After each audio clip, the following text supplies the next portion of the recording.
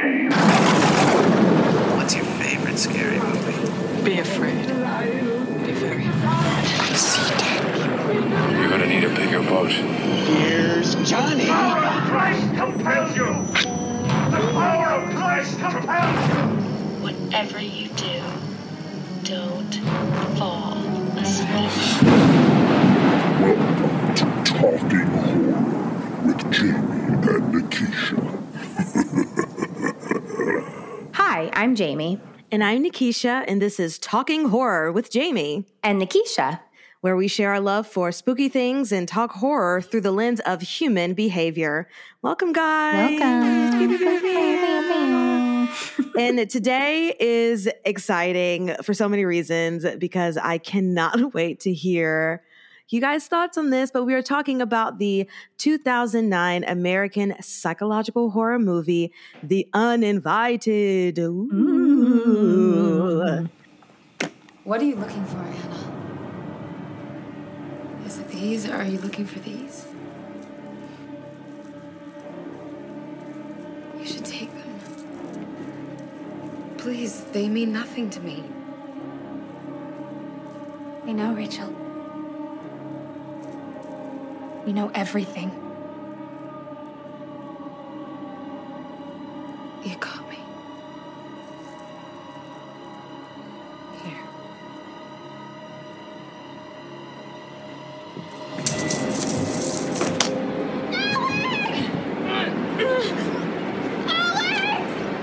So this movie was directed by the Guard brothers, and it is a remake of the 2003 South Korean horror film, A Tale of Two Sisters. It stars Emily Browning, Elizabeth Banks, Ariel Kebbel, and David Strathairn. So obviously there's going to be heavy spoiler alerts. We're going to be going through everything that is this movie. And Jamie, are there any trigger warnings? Oh yeah, this one kind of has a doozy of things going on. So trigger warnings for suicide, for violent murder, for infanticide or young children murders. I like kind of some assaulty, like sexual assault on the verge of, and like a lot of, mental health flags, psychiatric hospitalization. Sure. I think, is that everything? That was like a mouthful. That was a mouthful. It is a lot happening in this movie. So yes, all of the things will be discussed. So if those are things that make you feel uncomfortable or queasy on the inside, you might want to pass on this one. But before we get into everything, was there anything new that you guys watched? What's happening? What's going on in your lives right now? What is new? What did we watch? Oh, this is a random male noise here. Did we mention that we started Yellow Jacket? Yeah, we I think we talked about that last week, but okay. We're watching more of it. Still watching it. Still watching it. Lots more things. Well, a lot of things have come out too on Netflix. The TV show We're All Dead, or oh yeah, I was thinking of that other long one, the lady in the window, behind the curtains under the desk, the new hiding Kristen in plain Bell. sight. Yeah. The new Kristen Bell movie, yes, which I think we're probably going to hit on both of those sometime soon. So that'll be exciting. I'm excited to watch all of those things. Servant season 3 came out. We're still in the middle of season 2. A lot of crazy stuff. I'm in the middle of watching Batman Returns, which is pretty spooky and scary in some ways. I love the Tim Burton Batman so much. Oh, fantastic. My gosh. Spooky. I was about to say we watched The Uninvited this week. Good one. Fantastic. I mean, well, we're in it to win it. Well, Nikisha, did you watch anything? I didn't. Last episode, I had a doozy of things because we had a 3-week layoff. And so I had the time. This week, we hit the ground running with more shows than imagined. Sure. And I have not had time to watch anything but this. So, yes. And this was good for me to watch. This is my second time watching it, actually, and we'll get into all of that after the plot summary. But let's get into The Uninvited. There's so many things. I'll take the reins for the plot summary on this one. I invite you to take it on. Yes. What's the plot? All right. Let's do this. I have it 2 minutes. Ready, set, the plot. So we open up in a psych ward. We meet Anna, who has been put there because she committed suicide after her mother got burned in a house fire.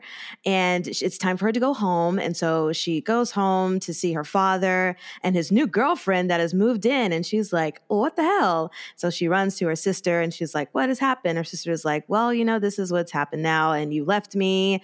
And now dad is with a new girlfriend. And so Anna's trying to just get back to her life. She's having all of these dreams about her mother coming to her, telling her that there was a murder, that her death was not an accident, that someone actually murdered her. And so Anna and her sister Alex try to figure out what all that means. And they find all this information on the girlfriend that says that that's not even the name. It's her. She has a different name. So they are trying to figure out who this actual woman is. They think that she is probably someone who had killed a couple of children in her last house that she was a nurse at. And so Anna tries to go to the police while Alex is staying at the house trying to get evidence. But the girlfriend is like really sneaky and shady and apparently puts Alex out with a couple of meds, and then she finds Anna, puts her out as well. Anna kind of falls asleep, but then wakes up, and then she sees blood everywhere. And then she's like, what's happening? She follows the blood trail, and then the blood trail leads to the trash can, and you see the girlfriend is in the trash. And then Alex comes up with a knife, and she's like, we had to do what we had to do, Anna. And she was like, okay. And then the dad comes, and he's like, what happened? And Anna's like, the girlfriend drugged me and Alex. And the dad's like, Alex has been dead for a year. And then, oh my God, that was the end. Oh, yes. And then that was the end. Wow. Yay. Anna killed Alex. Anna killed Rachel. That's her name. The girlfriend's name is Rachel. And that's the plot. Fantabulous. So I will just say that I saw this movie, or I watched it during the pandemic. And for the first time? The first shutdown for the first time. Oh, wow. Yes. And my friend, actually, Terrence, suggested it because, and actually we need to get him on the show because he's like probably our number one listener. He has watched every single, listened to every single episode. Mm-hmm. But he told me about this because he was like, oh, well, since you do the podcast about psychological blah, blah, blah, this would probably be a good one to talk about. Mm-hmm. So I was in it to win it. I was just like, what is this? What is happening?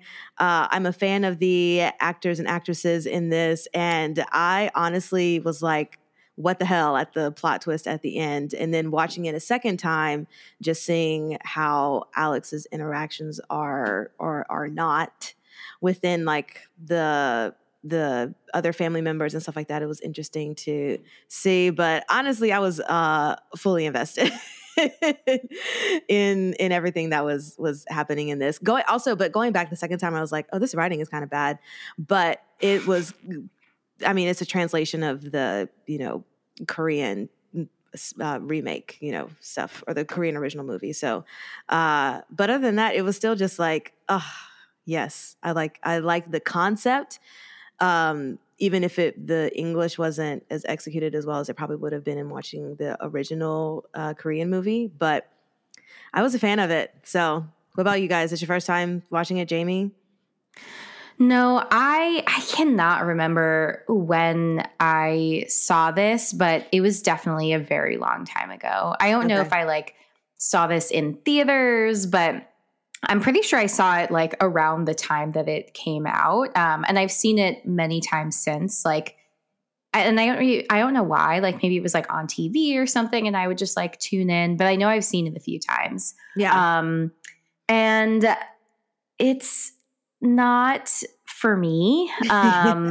You know, not to say that it's not for other people. And I'm very interested. Like I still haven't seen the Korean horror, A Tale of Two Sisters, but like that's on my list. I really want to see it. But I also was like, oh, is this like a shot for shot situation? Do I really want to like jump right into the same movie again? Right. But like probably better.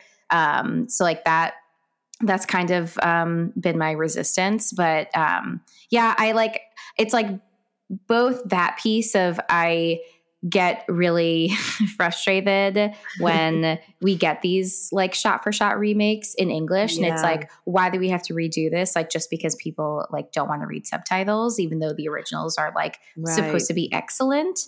But then also, I mean, I am like, I mean, we'll get into it, but like just enraged at like, how is this young woman like being discharged from this hospital where like she's clearly still going through something and is at risk of harming other people? Like that someone is going to, something's going to happen to that psychiatrist, like something not so good, because like he done messed up so bad. Truly. And I'm just like, how is all of like, oh God, it just frustrates me so much. Not my favorite. Cannot wait to get into it. I love it. We need like a whole just section of Jamie's frustrations. Brian, how about you? Is this your first time watching it? This is my first time ever watching it. I did not know the twist.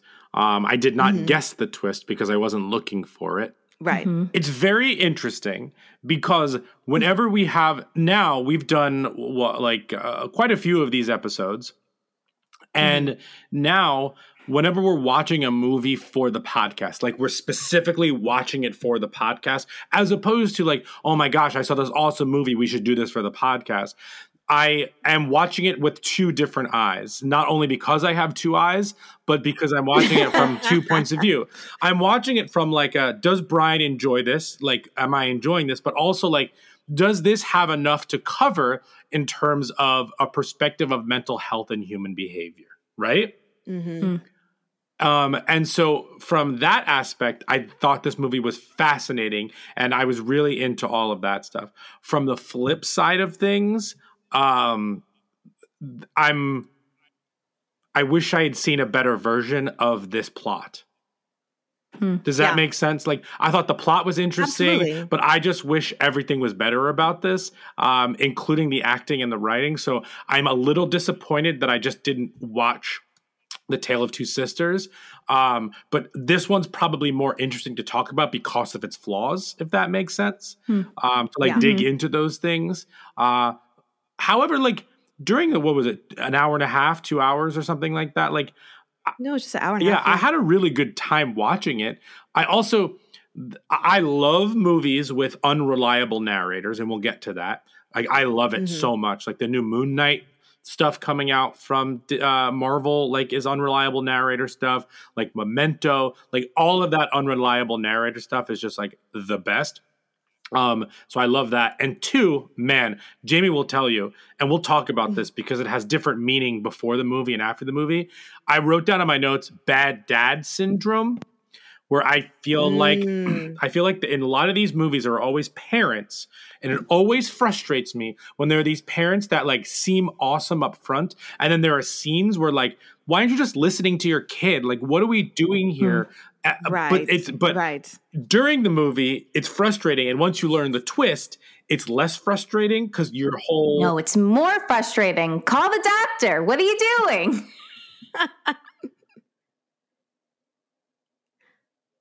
Oh, I can't hear you. Yeah, I can't hear you either. Because I muted myself. That was silly. Oh, okay. I thought I was unmuting myself. I was not, because I was just talking. Good at podcasting. And... So, this movie is not my favorite. However, I'm actually very excited to talk about it more than maybe like a movie we all really loved or a movie we all just like super hated. Does that make sense?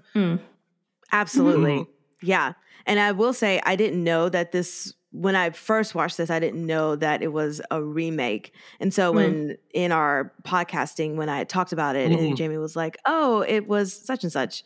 And I was like, oh, okay. Well, yeah, I definitely do want to watch the OG and see. But it definitely is, like you said, Brian, it's an interesting movie for this particular podcast to bring up a lot of the things that we agreed with, did not agree with, things that Jamie will debunk about psych wards and everything with the diagnosing of things and the DSM-5. We'll see where she lands in all of this stuff. But let's just get into it. So let's just start off with things that we liked, didn't like. I know, Jamie, you had some frustrations, and then we'll get into the actual questions. But is there some things up front in the forefront of your mind that you're just like, yes, I need to discuss this about this movie?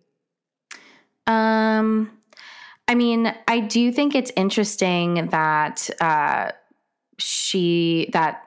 Anna is exploring her dreams with her therapist and like talking through her inability to remember what happened.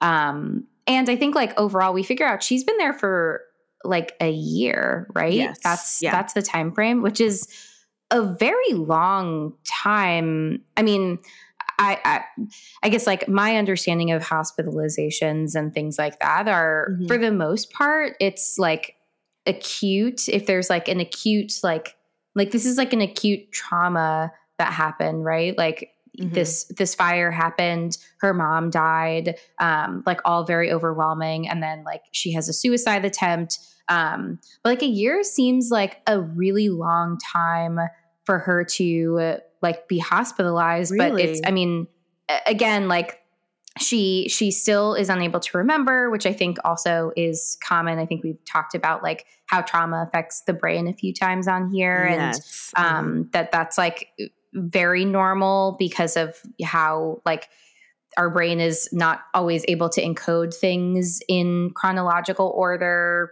during a traumatic event, because it's like focused on keeping us alive and, you know, prioritizing other things. So I thought that was a really interesting way to kind of like set the stage. And I feel like the stage setting is really interesting. There's just like other things where I'm like, I want this to be better, but that's very real. And I'm glad that they're also like talking about the dream piece too, because like, you know, a lot of times things are happening in our subconscious. Like we might not be like consciously aware of, you know, what had happened, but these nightmares might be kind of like little breadcrumbs that are helping her understand and unpack what she experienced. And like, it sounds like that psychiatrist is trying to help her make sense of the dreams or understand or remember. Not totally clear, like which of the above, but maybe all of the above. But yeah, I actually like appreciated some of that. Can I ask a question? Yes, maybe. I want to. Okay. Thank you both. I want to talk about the timeline of the final, like what we learned to be the actual what happened.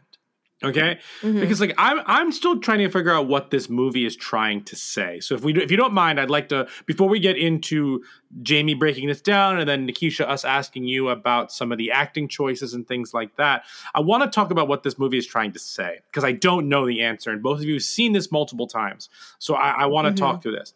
So in reality, or in the movie's reality, they're at the lake. Kissing boys and being weird. And then she gets freaked out for good reason because she doesn't want to have sex with this boy. So she runs back to the house and her sister follows her. The mom is sick. So they moved her. She wanted to move to the boathouse, essentially, the guest house, because it has a better view of the ocean. With that kind of house, or the lake, with that kind of house, like every obvious window has a beautiful view of the lake. Yeah. This movie made me want to move to a Maine lake town. Yes. Okay, so she runs back, and then she catches her dad having sex with the Elizabeth Banks character. That's what kind of triggers her. So because her mom is still alive, and her dad is, quote, moving on in a gross way. So she goes to basically kill her by burning down the house, because that's what you do. And then her sister follows her. She accidentally leaves the gasoline on, and then the house blows up. And then she, we're to assume, is so guilt-ridden, feels horrible that she, between her dad and what she did and her sister being dead, she tries to kill herself. She's sent off to the ward. She meets Mildred Pierce, or Mildred, whatever her name is. Mildred Kemp. Mildred Pierce is from something else. If one of you wouldn't mind looking that up while I'm talking, that would be great. Yes. Mildred Pierce. Mildred Kemp. And then so she is in 10 months or a year of psych ward, and then she gets out, faking it, basically pretending she's okay, or maybe she's not okay, to continue what she wanted to originally do, which is kill the nurse, the Elizabeth Banks character. Okay, fine. Interesting. What? Oh, well, you said something that I thought was interesting, which is why I said out loud, interesting. The idea that she's like faking being okay to get out and like finish what she started. So that is what you are proposing. Yeah. So this is actually part of what I'm confused about. So she gets out, and she starts seeing her sister. We don't know if she sees her sister in the ward, because we only see her sister outside of the ward at the house. Yes. So, is she using her sister to justify her actions? Like, is she having this internal fight between finishing what she started and just like being just a normal, I don't want to say it, but being just a person with trauma that they're internally working with, but not hurting others. It's not supernatural. We're to assume that she's having psychotic breaks of like guilt and whatever when she sees the mom as a ghost, or as a burned corpse, like all of those things. So I'm just confused out of what this movie is trying to say about her mental state as it relates to what she's trying to do outside of the ward. Does that make sense? Mm-hmm. So yeah. Well, I will just say I think I agree with you, Brian, in the sense of she is using the sister as justification for her actions, as if that is kind of the voice in the back of her head that's saying, like, this is the reason why your mom and sister are dead in the first place, was because of the nurse. And so, like, let's just have a deep dive into that. But it could be just like a mix of both, because she is having like guilt trips, and that's what's having her see her mom and see her sister in the first place. Mm-hmm. But I think it's a combination of her mental state as well as her sister. You hear the voices in your head, and in this moment, that voice just happens to be her sister, and it's not, something outside of that. I think her original intention was to kill the nurse, the Elizabeth Banks character, because she was sleeping with the father. That was the initial thought process there. But in this movie, she's creating this false narrative to that this woman actually has killed before, and now she's coming for their family, kind of unrelated to, and that she killed the mother, unrelated to the fact that she may have been sleeping with the dad, or not as prevalent as a reason. So like, is she changing the reason or piling on a reason to kill her as well to just like up the ante? Like, why isn't the first reason good enough? Why are we adding all of these pieces to it to justify her continuing what she started? Does that make sense too? Yeah. Jamie? I find your read super fascinating because my read is not that she's faking it and like trying to get out. I think that she like still has all of those blocks. Like I really think that she can't remember. And maybe this is like me being super naive, but my read is that like she genuinely can't remember, and because of that, like those symptoms that she's experiencing, I think that she's having a lot of like psychotic related symptoms. So like hallucinations and delusions. I think that they're not present when she's in the hospital for whatever reason. She's in an environment where she's like getting the support that she needs. She's having regular therapy with her doctor, potentially on medication, although we don't know. And for whatever reason, like she doesn't actually remember that that's what her like plan was. And so I think that her going back to the house, I think one, the house itself is triggering. And so like that, just like returning home is already starting the process, and actually seeing Elizabeth Banks. Like once she sees Elizabeth Banks, she like, her body tenses up, like you see her reaction and like something is going on. And she still doesn't actually see her sister yet. It's only until she leaves and goes to the docks, I think. And so like, I think that was kind of a spark that like starts to like bring back up some of these memories that like her brain has kind of tucked away. And like the more time that she spends in the house and around Elizabeth Banks, the more she is remembering. And so I think that at the very, very end, when she has when you like see her looking at what she thinks is her sister, but then the floodlights turn on and it's her reflection, that is like the point where like it has all come full circle, and she like everything has been revealed to her for herself. And I think that she realizes that's the moment that she realizes that she did what she wanted to do. I think that part was like cut off from her from the point that like the explosion first happened all the way to the point where at the very end, because it wasn't her, parenthesis, quote. It was this like version. It was this like other version of her, so to speak. I mean, because then it begs the question of like, you know, is this a dissociative identity disorder situation where like she is embodying these alters, but she's also seeing them. So like that's like a little bit more interesting, because I've never worked with anybody with DID ever. And like there's so much that's, you know, in movies and media and things like that. So I think that the representation of DID is often not very well explained. But I don't know if someone has the ability to like actually see their alter outside of them. Like physically stand, and maybe they do, and so like that might explain more of it. But I've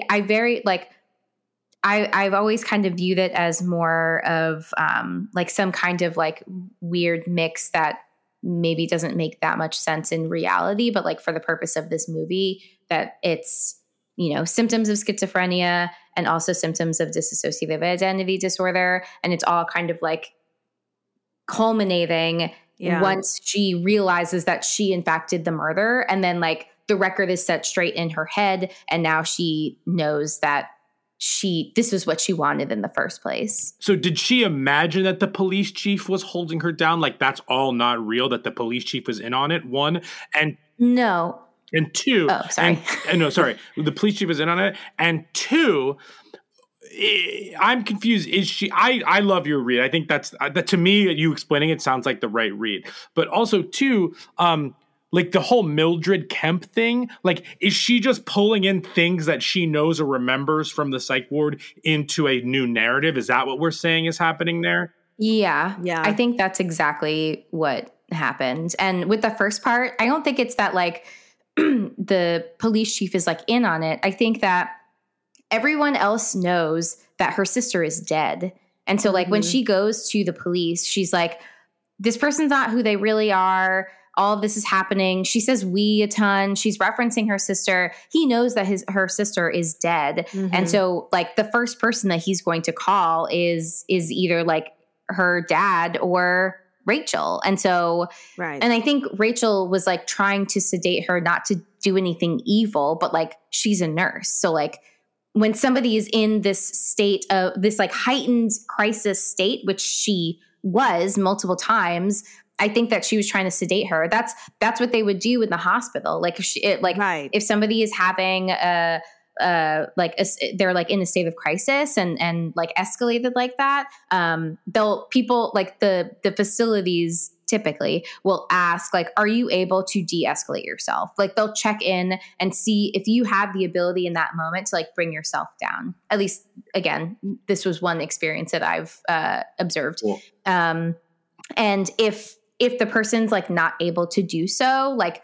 then the unit staff will intervene. And you know, they can offer somebody like an oral pill that they can take, or they will give them a shot, which at this particular facility, somebody referred to it as booty juice. I will never forget that ever. What?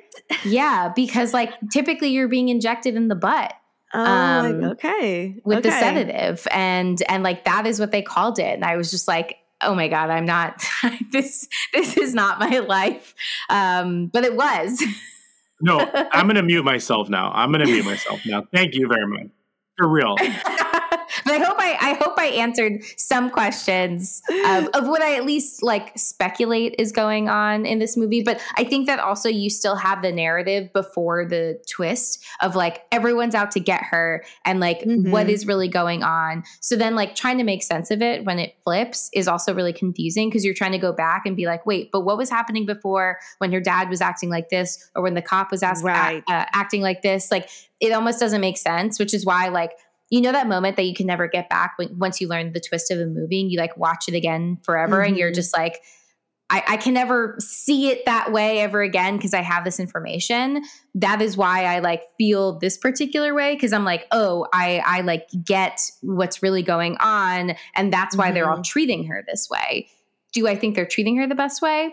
Not really, but that is why that's how I come to understand it. But Nikisha, you have questions. Yeah. So I just, yes, but more so of what we're talking about as far as just dissecting her motive in a way, quote unquote. So are we to believe that when the doctor in the beginning says you can go home and finish what you started, and then at the end when she goes back to the doctor, she's like, I finished what I started. There is some purposeful motive there. So are we to assume that was part of her like alter ego, like in the back of her mind, like you were saying, Jamie, she realizes this is what she wanted to do. We know at the end, we figure out that was her plan all along, was to finish what she started. But as you go through it, it's seeming as if because she has forgotten things and she's remembering them as triggers come about. Do you think that there was still that motive in the back of her mind the whole time? Or how do you feel about like just that reveal? I mean, it's interesting because of the specific language that's used. So like, I don't know, but maybe there's like a part of her subconscious that like does pick up on that. And that is like why then all of these things are kind of coming up is like, he said this, he seemingly not to reference Hypnotic and saying particular phrases that somehow have this very powerful effect on our psyche. But like this doctor seemingly says this phrase of finishing what you started. And there's like a part of her that is connected to that, but maybe it's not like the conscious part of her that's going home. And like, that's part of what's like conjuring this hallucination or like feeding the delusion. But I think that the delusion piece is definitely the Mildred Kemp stuff, where like she's taking part of what she knows is reality and then is also like creating her own reality in the context of like this relationship with Rachel. But yeah, I maybe there's like a part where like that phrase kind of set things in motion as well. Mm-hmm. But I don't buy that she like knew it truly, because like she's horrified by these things that she's seeing. Like she is like in pure terror. I would find it really hard to believe that like she knew this the whole time. Well, okay, so then that begs the question when we get to the guy friend and she lets go of him and he falls off the cliff. So obviously he knows exactly what happened, and you know, this just kind of takes me back to Malignant, where you have like one person who's doing one thing and then the other person who is unaware. And it seems as if, like, as you're describing, like she's unaware of the things that are happening. And when she thinks that she didn't meet her guy friend on the dock or whatever, but then she goes back into her memory and she did see him, but I guess pushed him off. Mm-hmm. I mean, I guess I'm just asking the same thing. Like, do we think that that's just part of the alter ego or something that she, I mean, because she had to be conscious enough to go to the place, right? Talk to him or make the decision to kill him. Mm-hmm. But then a part of her is not remembering that. And can I piggyback on that about that scene? Did he tell her and that broke her? Right. Yeah. That's a good point. Yeah. Like we don't know what that conversation looked like, and we've been like waiting to like get that clarity. And maybe, again, like maybe she, like maybe psychologically she wasn't in a place to like hear that information. And so like she was still in this like very vulnerable state of like still processing what happened, again, like a year after this happened, and had to come to it on her own, which she does, but like at the expense of like many other people dying. Right. So intense. Also, Brian, to answer your question, I don't know if you looked it up, but Mildred Pierce was a miniseries, an American drama television miniseries that aired on HBO. It's also a 1945 American film noir starring Joan Crawford. Wow. I don't know why that's in my head. I have not seen either of those. But obviously I am aware of Ms. Pierce. Well, Kate Winslet plays Mildred Pierce. She was probably nominated for like 1 million Emmys, and I watch all that stuff. So that's probably what I know it from. And I feel like Mildred, like I don't have any older relatives named Mildred. So like that's the only Mildred I have a connection to. Oh yeah. I think we're an anti-Mildred household. That name will not be in the family tree. No. Yeah. If we have a daughter, I want her name to be Mildred. No, sorry. Goodness. For all of you named Mildred out there who listen to the podcast, we're just kidding. It's a beautiful name. It's great. You're great. Millie. Millie. Millie's a great nickname. I do like Millie. I love names with nicknames. I like Millie as a nickname. Yeah. Okay. I'm rethinking this now. Absolutely. I mean, it's better than calling your kid Dread. Also Dread. Speaking of, come here, little Dready. Speaking of Dread, the directors of this were like camera operators or something on the like early 90s Judge Dredd movie with Sylvester Stallone. Wait, really? Yeah. That's weird. Okay. Great. They're like camera engineers or operators. I don't know. Anyway, back to Nikisha, because I know you have other questions. Well, yeah, I mean, we're, knee deep into all of the mental health things. So one of my questions, and you actually answered a lot of them in what you were talking about before, but great. We see in the beginning that she is in this psych ward, and it's because she committed suicide. Now, my question is attempted suicide. Yes, sorry. She's still alive. Yes. Attempted suicide. What is the proper protocol after someone attempts to commit suicide? Because is this psych ward? She was in there for a year, and that's how long that the mother and sister have passed. So it seems as though she went immediately into the psych ward after her attempted suicide. Is that a thing? Are there other proper channels or steps that you are supposed to take before that, or was this accurate? Yeah, so I think that is pretty spot on. So typically what happens at the point, so like in terms of how somebody ends up there, you know, it varies, but I would say more often than not, at some point, like EMS, EMTs, or police arrive on the scene and would escort somebody to a hospital, like to the emergency room. A lot of hospitals also have psychiatric emergency rooms, and that's most likely where somebody would be like complete their intake and be admitted into the hospital. So if somebody is like before an attempt, if somebody is expressing like suicidal thoughts and a plan and like the means to do so, they will also probably go through the same steps. But typically they're held for a shorter period of time, like to be observed. So that could be anywhere from like 24 to 72 hours typically, unless the staff continue to have concerns that you are a risk to yourself or others. So like for that time, like, you know, you are admitted to the hospital. Like typically you don't have access to your phone, like the things that you came in with. And you're like meeting with all of the hospital staff, a doctor, psychiatrist, social worker, nurse, like all of the above. And so like actually being admitted, like following an attempt, an unsuccessful attempt, like I think it makes sense that she's there for longer, because of like the attempt that she made. But I still find it very interesting that she's there for a whole year. I feel like that's less typical.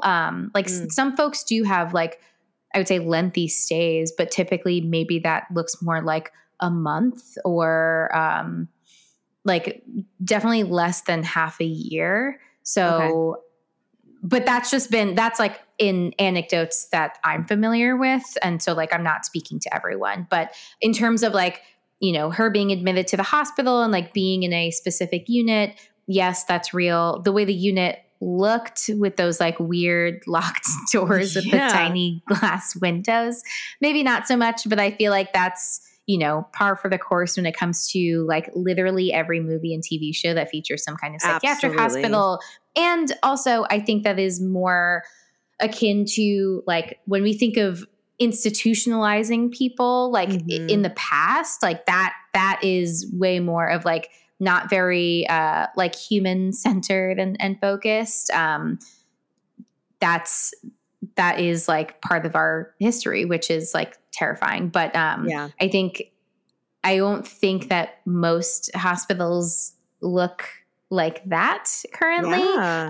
But there's still like mechanisms to, you know, keep people safe and be able to like observe people. Like it is a hospital. And so like in terms of, and it's a psychiatric unit. So in terms of like privacy and, you know, having that space to yourself, there frankly isn't really that much, because like that's not what the intention is, unfortunately. But like the reality is that like they're again, like in theory, I know that like not all hospitals treat people well, and like that is the reality of like the system that we're in. But like the theory is, you know, the staff is there so that they're able to like observe folks, make sure that they're safe and not causing harm to themselves or anybody else.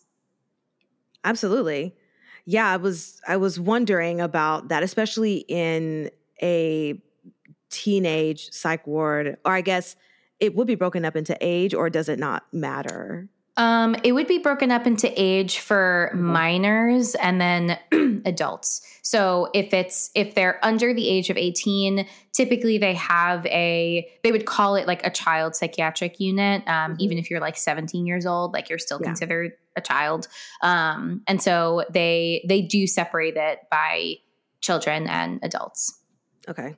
Mm-hmm. And you already talked a little bit about this, but I just want to confirm, because when she's having not necessarily the dreams, but when she is fully awake and seeing all of these images of death and her mother and all of those things, are we to believe that those are more on the dissociative episode side of things? I know you had mentioned her maybe being a combination of having, dissociative episodes and what was the second thing you said? Like symptoms of schizophrenia. I think that it's more the latter. The main features of schizophrenia are hallucinations and delusions. So I think that like when she's seeing these visions of her mom or of that guy, I think those are hallucinations. But I think the thing with the guy is interesting because like, again, she did see him and then doesn't remember it until later. Like when she was having those visions, was that actively happening when she was like actually there with him and like threw him over that hill? Or was this really after the fact and she like returned home and like was in her bed and then had those hallucinations? Like, I don't really know. And I have a hard time differentiating between like sleeping and awake, because like there's a lot of things that are happening in her bedroom when she's like on the verge of being asleep or like just woke up. And I'm wondering like, are these nightmares or is she awake and having hallucinations? And I can't really tell. That's a great point. I want to go on the air on the side with you of having the dreams in the bedroom. It's at least for this specific scene situation, that would make sense that she did the deed, went to sleep, and then had that kind of dream about it, and then had that nightmare. So then if we're talking about schizophrenia, then what's the difference between the dissociative thing that you were talking about earlier, the DID? Dissociative identity disorder is what was formerly known as multiple personality disorder, which is having like a distinct separate personality state or alter. And there is like a lot of memory loss associated with it too. So again, there's so many things going on in this movie that it's hard to know. And it's funny too, because like when you're meeting with somebody, part of what they teach you in school is how to like accurately diagnose somebody. And they call the process like a differential diagnosis, because like there's all of these different, like we talk about the DSM, there's all of these different disorders that exist and we have all this information, but sometimes it's really hard to suss out specifically like, okay, what, like they're presenting with this, this, and this, there's some overlap with some of these diagnoses. How do we know that like it's this versus that? How do we know that like maybe this is causing that or vice versa? So it can get really complicated. And they're really throwing like a ton of stuff at us in this movie. So I can't tell, like, is the memory stuff because of trauma, which again makes a lot of sense? Or is the memory stuff because of dissociative identity disorder, where like if she's going into and like if she is her sister as an alter, let's say that's what they're posing, then like she doesn't remember like, you know, being herself in that moment because she's not, she is this alter. Right. So like that would also potentially explain gaps in time that she can't remember. So like there's like a ton going on, and I don't envy her psychiatrist who would probably have a really hard time figuring out exactly what's going on. I don't envy him anyway because he did a bad job. Yeah. So was she set up for, you mentioned all the triggers that she probably had when she got home. Was she set up for success? Or did we not see enough from the adult perspective in this movie to know if they were prepped, if they were like, if things were kind of laid out for them? Because we talked about bad dad syndrome earlier, where like as soon as he saw like weird things with her or questionable things, should he have called the doctor immediately? Should she at home have been having sessions with the doctor like every so often? Right. Again, I don't know how long this takes place over the course of like, I didn't track that, like a week, a month or whatever. So like from what we saw in this, was she set up for success to acclimate back to a life in which she could thrive or start to thrive? Yeah. I mean, I don't think so. I think so. There's a whole department in like every hospital, and like all these units that exist, that's called the discharge planning department. Like that's literally their job is to facilitate a successful discharge for like every client and patient that has been under their care. And part of that is like, are you going to, like, they come up with a plan, and it's like, where are you staying? Like, who's going to be helping take care of you? Yeah. Are you going to continue with what they would call like outpatient therapy? So like therapy outside of the hospital. Are you on any medications? Like, how do we make sure that you continue to get your medications?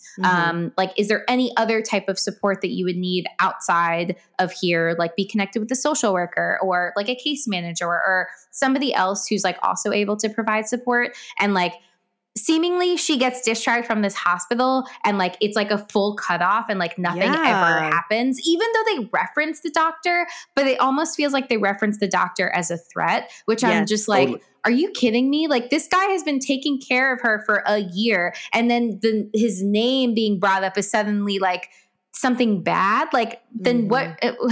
Like, it totally undermines everything that he might have even done for her, which is wild. He seems like a good dude at the very beginning, where he's like, he kind of really sets expectations well. I love the line in this movie where she's like, will I ever understand my dreams? And he's like, maybe you will, maybe you won't. Like, we might not figure it out. And I was like, what good expectation setting. Like, even after 10 months or a year, I was honestly at the beginning of this movie, because I've just learned so much from this podcast and Jamie and you, Nikisha, just from like acting choices and stuff like that, especially as like side characters and things. Like, I was like, what a good way to, you're presenting the psychiatrist, the psychologist, whatever he is, as somebody who is caring, who's really trying to help, who like sets expectation and boundaries, and then he's used as a threat the rest of the movie. That was really disappointing to me, especially like that was wild.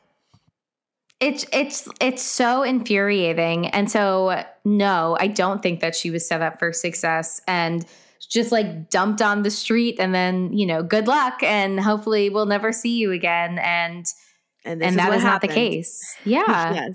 Oh, that is intense. I didn't even think about it in that way of him brought up as a threat, but that's so true. But he was literally just there trying to help her. So, and this is what happens when you don't get the help that you need. So I want to switch gears a little bit, because I always find movies like this fascinating from an acting perspective. So Nikisha, when you get a script and you read it, and I understand that theatrical acting and film acting is very different in just from the concept of like on stage, you are going through the lifespan of the character, not necessarily in order, but you're going through all the motions like in the span of 2 hours, like real time, versus a movie where obviously things are being edited together, all that fun stuff. So I asked this question knowing that. My question for you is, when you get a script or you read something or you see something with an unreliable narrator, and obviously the editing is doing some of the work, and the acting is doing some of the work, and the script is doing some of the work, because as an audience member, you're being blocked from knowing the full story for narrative purposes and for surprises and twists and things of that nature. But when you get a script, or if you got a script where you were playing a character who has an inner life, has a way that they see themselves or a way that other people see them, how do you balance all of that with the intention of the movie of trying to hide some things and revealing it later on? Like, can you talk a little bit about that process or just balancing that? Yeah. And I will say that I have never been in the situation where I had to be an unreliable narrator, but if I had to take a guess at how I would just do it, I would first say that it's definitely a conversation that needs to be had with your director as how he wants it to be portrayed. Because if you are playing a through line character, you know, and you have all of the information, of course, that's something that is going to be kept from the very start within yourself, even though the audience doesn't know or the script doesn't share all of that. there's still something in the back of your mind that you know. So for me, I would absolutely still play it in the sense of knowing what's going to happen at the end, because that's also a part of it. And I want to reference, and I'm going to, spoiler alert for The Good Place, if you have not seen that TV show, but I think that's a great example of an unreliable narrator, because there's a twist that happens at the end, and what happened when they were filming it, and this is a TV show, they did not tell the actors what the twist was. Only the narrator was the one who knew what was going on. And so the actors didn't even have the chance to play that they couldn't even in any sense give away what the information was, because they didn't know what it was. And so it was even more of a shock when they got the script that revealed the twist on that day. So I think it's an interesting thing. If I had to play all that to say, if I had to play the narrator in that sense, you always have that within you, because that's a sense of yourself. And I think it just adds to the acting of you really honing in on being the one that's out of the know when you are in the know. And with this movie in particular, I think is when we have the conversations about, is she really forgetting things, or is she not? Does she have the motive within her? Does she not? That I think she does a good job of this, because we are having these conversations, because we are not fully aware. Because even watching it the second time, I was trying to see if there were any moments where I could see her kind of like have a little smirk or, body language that would suggest that she is in full control of knowing what is going to happen at the end. But I think it's what Jamie was talking about with all of the combination of mental illnesses that she might have, where there is actual forgetting and there is moments of maybe having an alter and all that stuff and figuring out that stuff in the moment. So yeah, I think in this one, she does do a good job of hiding it, because there is no giveaway. But then there are some shows and some movies where there is the person that kind of gives it away a little bit, because they do know what's happening. So I think it all just depends on what the direction of the particular show or play is that says you can give a little bit to let them know that something is up, or we're completely erasing it and you won't know anything until the very, very end. And with that, actually, that leads me to the question for you, Brian, about... A question for me? Yes. Just, with your vast movie knowledge and, how in-depth you are about how the cinematography of things, how things are directed and filmed. So with Alex being the character that is actually not around, and she's having to play that kind of thing of she's not giving it away because she thinks that she is alive, or whatever we think that she is, if she's the altar of honor, or, however. How do you feel about those scenes? Did you buy into it? I know you talked about the bad dad syndrome because he wasn't listening to her. But after you found out the twist, were you oh, well, then that makes sense, the interactions before? Or did they do a good job of just kind of lending itself to having Alex being actually there, specifically with how the scenes were set up when she was talking to the dad, or, when she was standing in the funeral next to her sister and all that stuff like that? How do you feel about that? Yeah. So I'm going to give a bad answer. I don't know, because I wasn't looking for it. It was my first time watching it, so I was fooled by it. I definitely was. I'm a little embarrassed I was fooled by it, because the scene where she's yelling at her dad and he's not even reacting to his daughter is so obvious. And also bad dad syndrome. I actually think that this movie was a combination of bad dad syndrome and bad explanation syndrome or over emotional syndrome, where when the daughter, not Alex, the main character daughter, is yelling at the dad about how she thinks that the wife is this, the wife is or the Elizabeth Banks character is this, is that, she doesn't cite any of her discoveries. So I'm telling Jamie, who knows the ending next to me, he's like, why isn't she talking about the fact that she found all this information out? Why isn't she like giving him the hard evidence? He was so mad. I was so mad. I was just like, he was me. I was like, she called this place. She found this information out. Like, if I were going, if I wasn't having any kind of psychotic break, which I understand now as well as happening behind the scenes, I would have been like, listen, Dad, like I found these 5 things out. We should be careful. There's a possibility that she did this, but she just like has these, like, she's yelling at him about like what she discovered or who the person is without giving like, I just wanted more of a conversation. But then the bad dad syndrome is he's not asking her any questions about it. And like, because he knows something we don't, which is like, she is going to have a hard time adapting. And he also is bad dad syndrome because one, they bring her back to the same house this happened and he rebuilt the back house. Weird. 2, hated it. She's there. The new stepmom, the new girlfriend is there when he says she wouldn't necessarily be there, even though I think he meant the car ride in the pickup. Like all of that, I'm also of the thing where if you already have children that you have a good relationship with or a relationship with, and you are bringing somebody new into their lives, whether it's a stepmom or something else, I truly believe that you are a family. It's not just the 2 of you. It's the 3 of you, the 4 of you, the 5 of you. There needs to be bigger conversations in terms of what that means for the family dynamic. And the dad can do whatever he wants. He's a grown man. He can, he's bad dad syndrome, but like, I just think that he needed to have a conversation with her. I know it's tricky in this situation because she's away. It may be triggering. He's nervous about bringing it up. But then, like, she's just there anyway. I just think conversations need to be had. Even if you have 2 very well-adjusted children with no trauma that is deeply rooted into their familial history,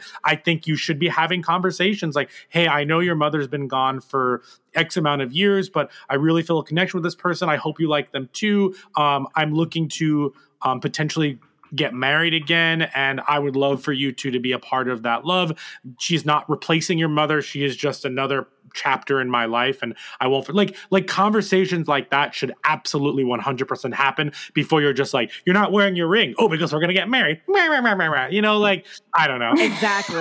Exactly. I agree with that. That was one of the main things that I was just like, why are we not having these conversations? Because even though he is a grown-ass man, he can do whatever he wants. You still are responsible for these kids, and that's going to be a part of the family dynamic. So they should have a say. I mean, you would also would want to try to find someone, another partner who your kids would get along with. Like, why would you just ignore what they think about this person completely? Yeah. You know? Yep. Also, total overreaction to the roast hitting the floor. Oh my God. But how did it hit the floor? I've never seen a cutting board that has like nails in it. Like the cutting board that she puts the roast into is like spiky. How are you going to have a spiky cutting board and that not be a weapon? Also, that wasn't enough roast for all those people. Agreed. It was a lot of people. Also just how they had the Elizabeth Banks character being shady anyway. Yeah. And then that just like begs the question though, was that just Anna's perception of her, or was she actually being just like shady?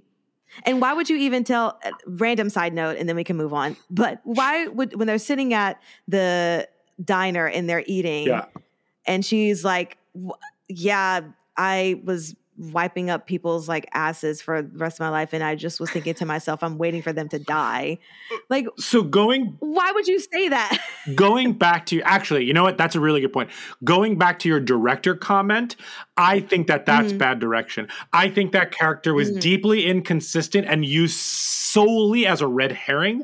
I think that this movie is better if you give more consistency to that Rachel character so that you're not sure which way to go, because it's laid on so thick that she did these things. I would have found this movie with more layers, more interesting if she was disgruntled with her job and she's super happy she found this. She's in a really nice relationship with the father. Sure, it started out really in a not ideal way, and I'm not excusing their behavior, but I just think that there's more, it's a more interesting film if she's played consistent throughout, and maybe she does have temper issues. Like, you know, they talk about the fact that there was DV in her life. So she had to domestic violence. So she had to change her name for that, which is like, just slipped in that piece of information, which I hated. Yeah, she also could have gotten married and like kept the last. Like, there's a lot of different things that it didn't have to be like an ex-boyfriend who was meanie.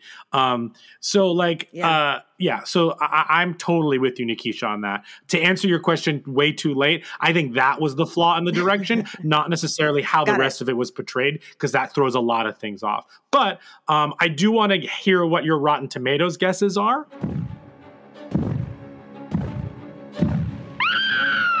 It's the Rotten Tomatoes game.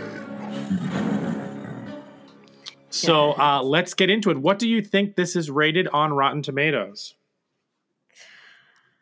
Well, when I was looking at the South Korean wiki page, they were saying that, you know, that was a really high grossing movie and the remake came into mixed to negative reviews. So I'm going to give it like a 40.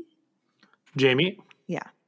Yeah, I was going to say like a 46. Okay, this has a 32. You guys were close-ish.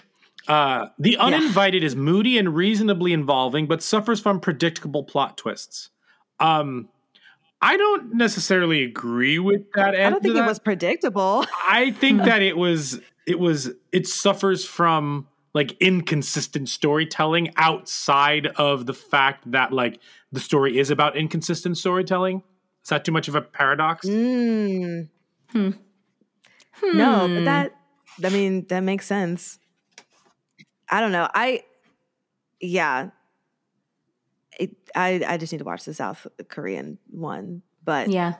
All right, I just love the concept of this though. Like the idea of it, the twist of it, like even if however it was executed, I just really was here for the concept. I actually have more appreciation for this concept and this plot having just talked about it with you two. It didn't make the movie better, but it made my appreciation of all of this better. And I'm excited in a couple of months to potentially watch the other one when I've forgotten a little bit of the details, not the twist, but the details. Definitely excited to dig into that. But on that note, let's quickly do the 4 S's. Yes. Skull, scare, shakes, and suggestions. The Talking Horns 4 S's.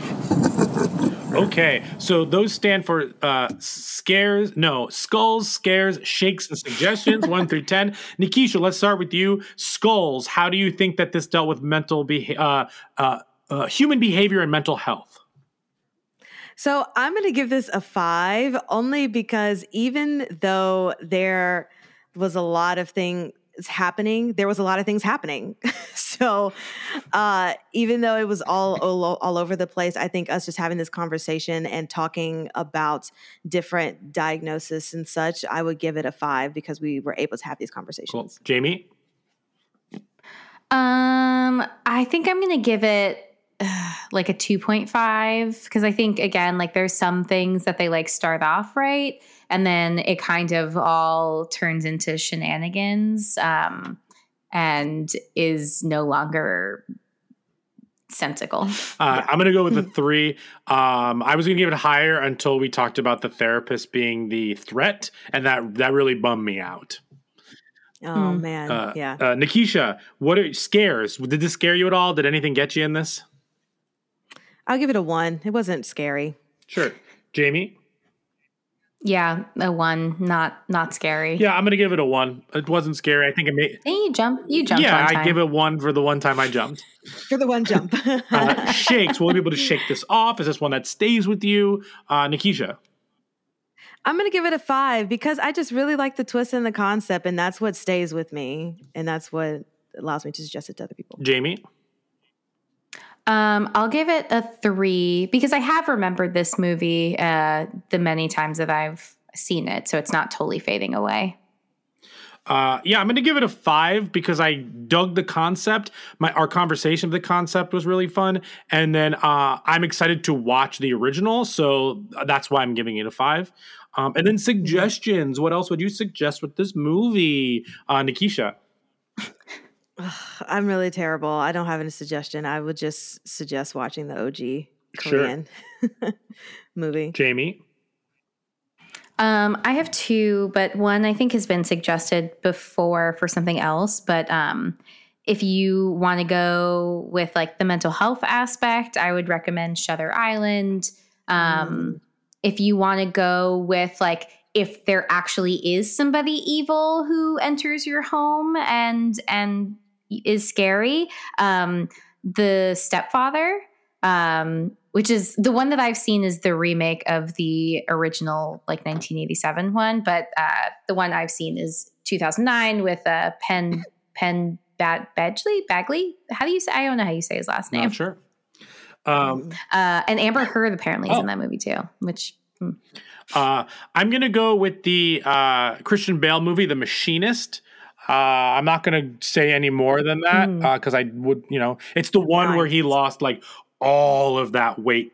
120 pounds or something insane. Where he's like literally post-Batman weight. Yeah, yes. Or he's like a skeleton. Yes. Or I think it was pre-Batman because he had to put on the muscle for Batman. Oh, that's what it was. Yeah, it was in that order. So I would suggest that one. Cool. Nikisha, take it away. Fantastic. Well, that is it for The Uninvited. Thank you guys for listening to this episode. You can follow us on all social medias, Instagram, Twitter, TikTok, @TalkHorrorPod, POD. And Brian, where can they listen to us? Wherever you get podcasts. So that's like Stitcher, Spotify, Apple Podcasts. Rate and review us there. 5 stars, please. And thank you. And we are signing off saying stay away from the booty juice. Also, why was this movie called The Uninvited? Like, who's uninvited? The ghosts, the things in her head, the Rachel, the stepmom? I don't know. That's my final thought on this. Fantastic. Thanks, guys. Thank you. Bye.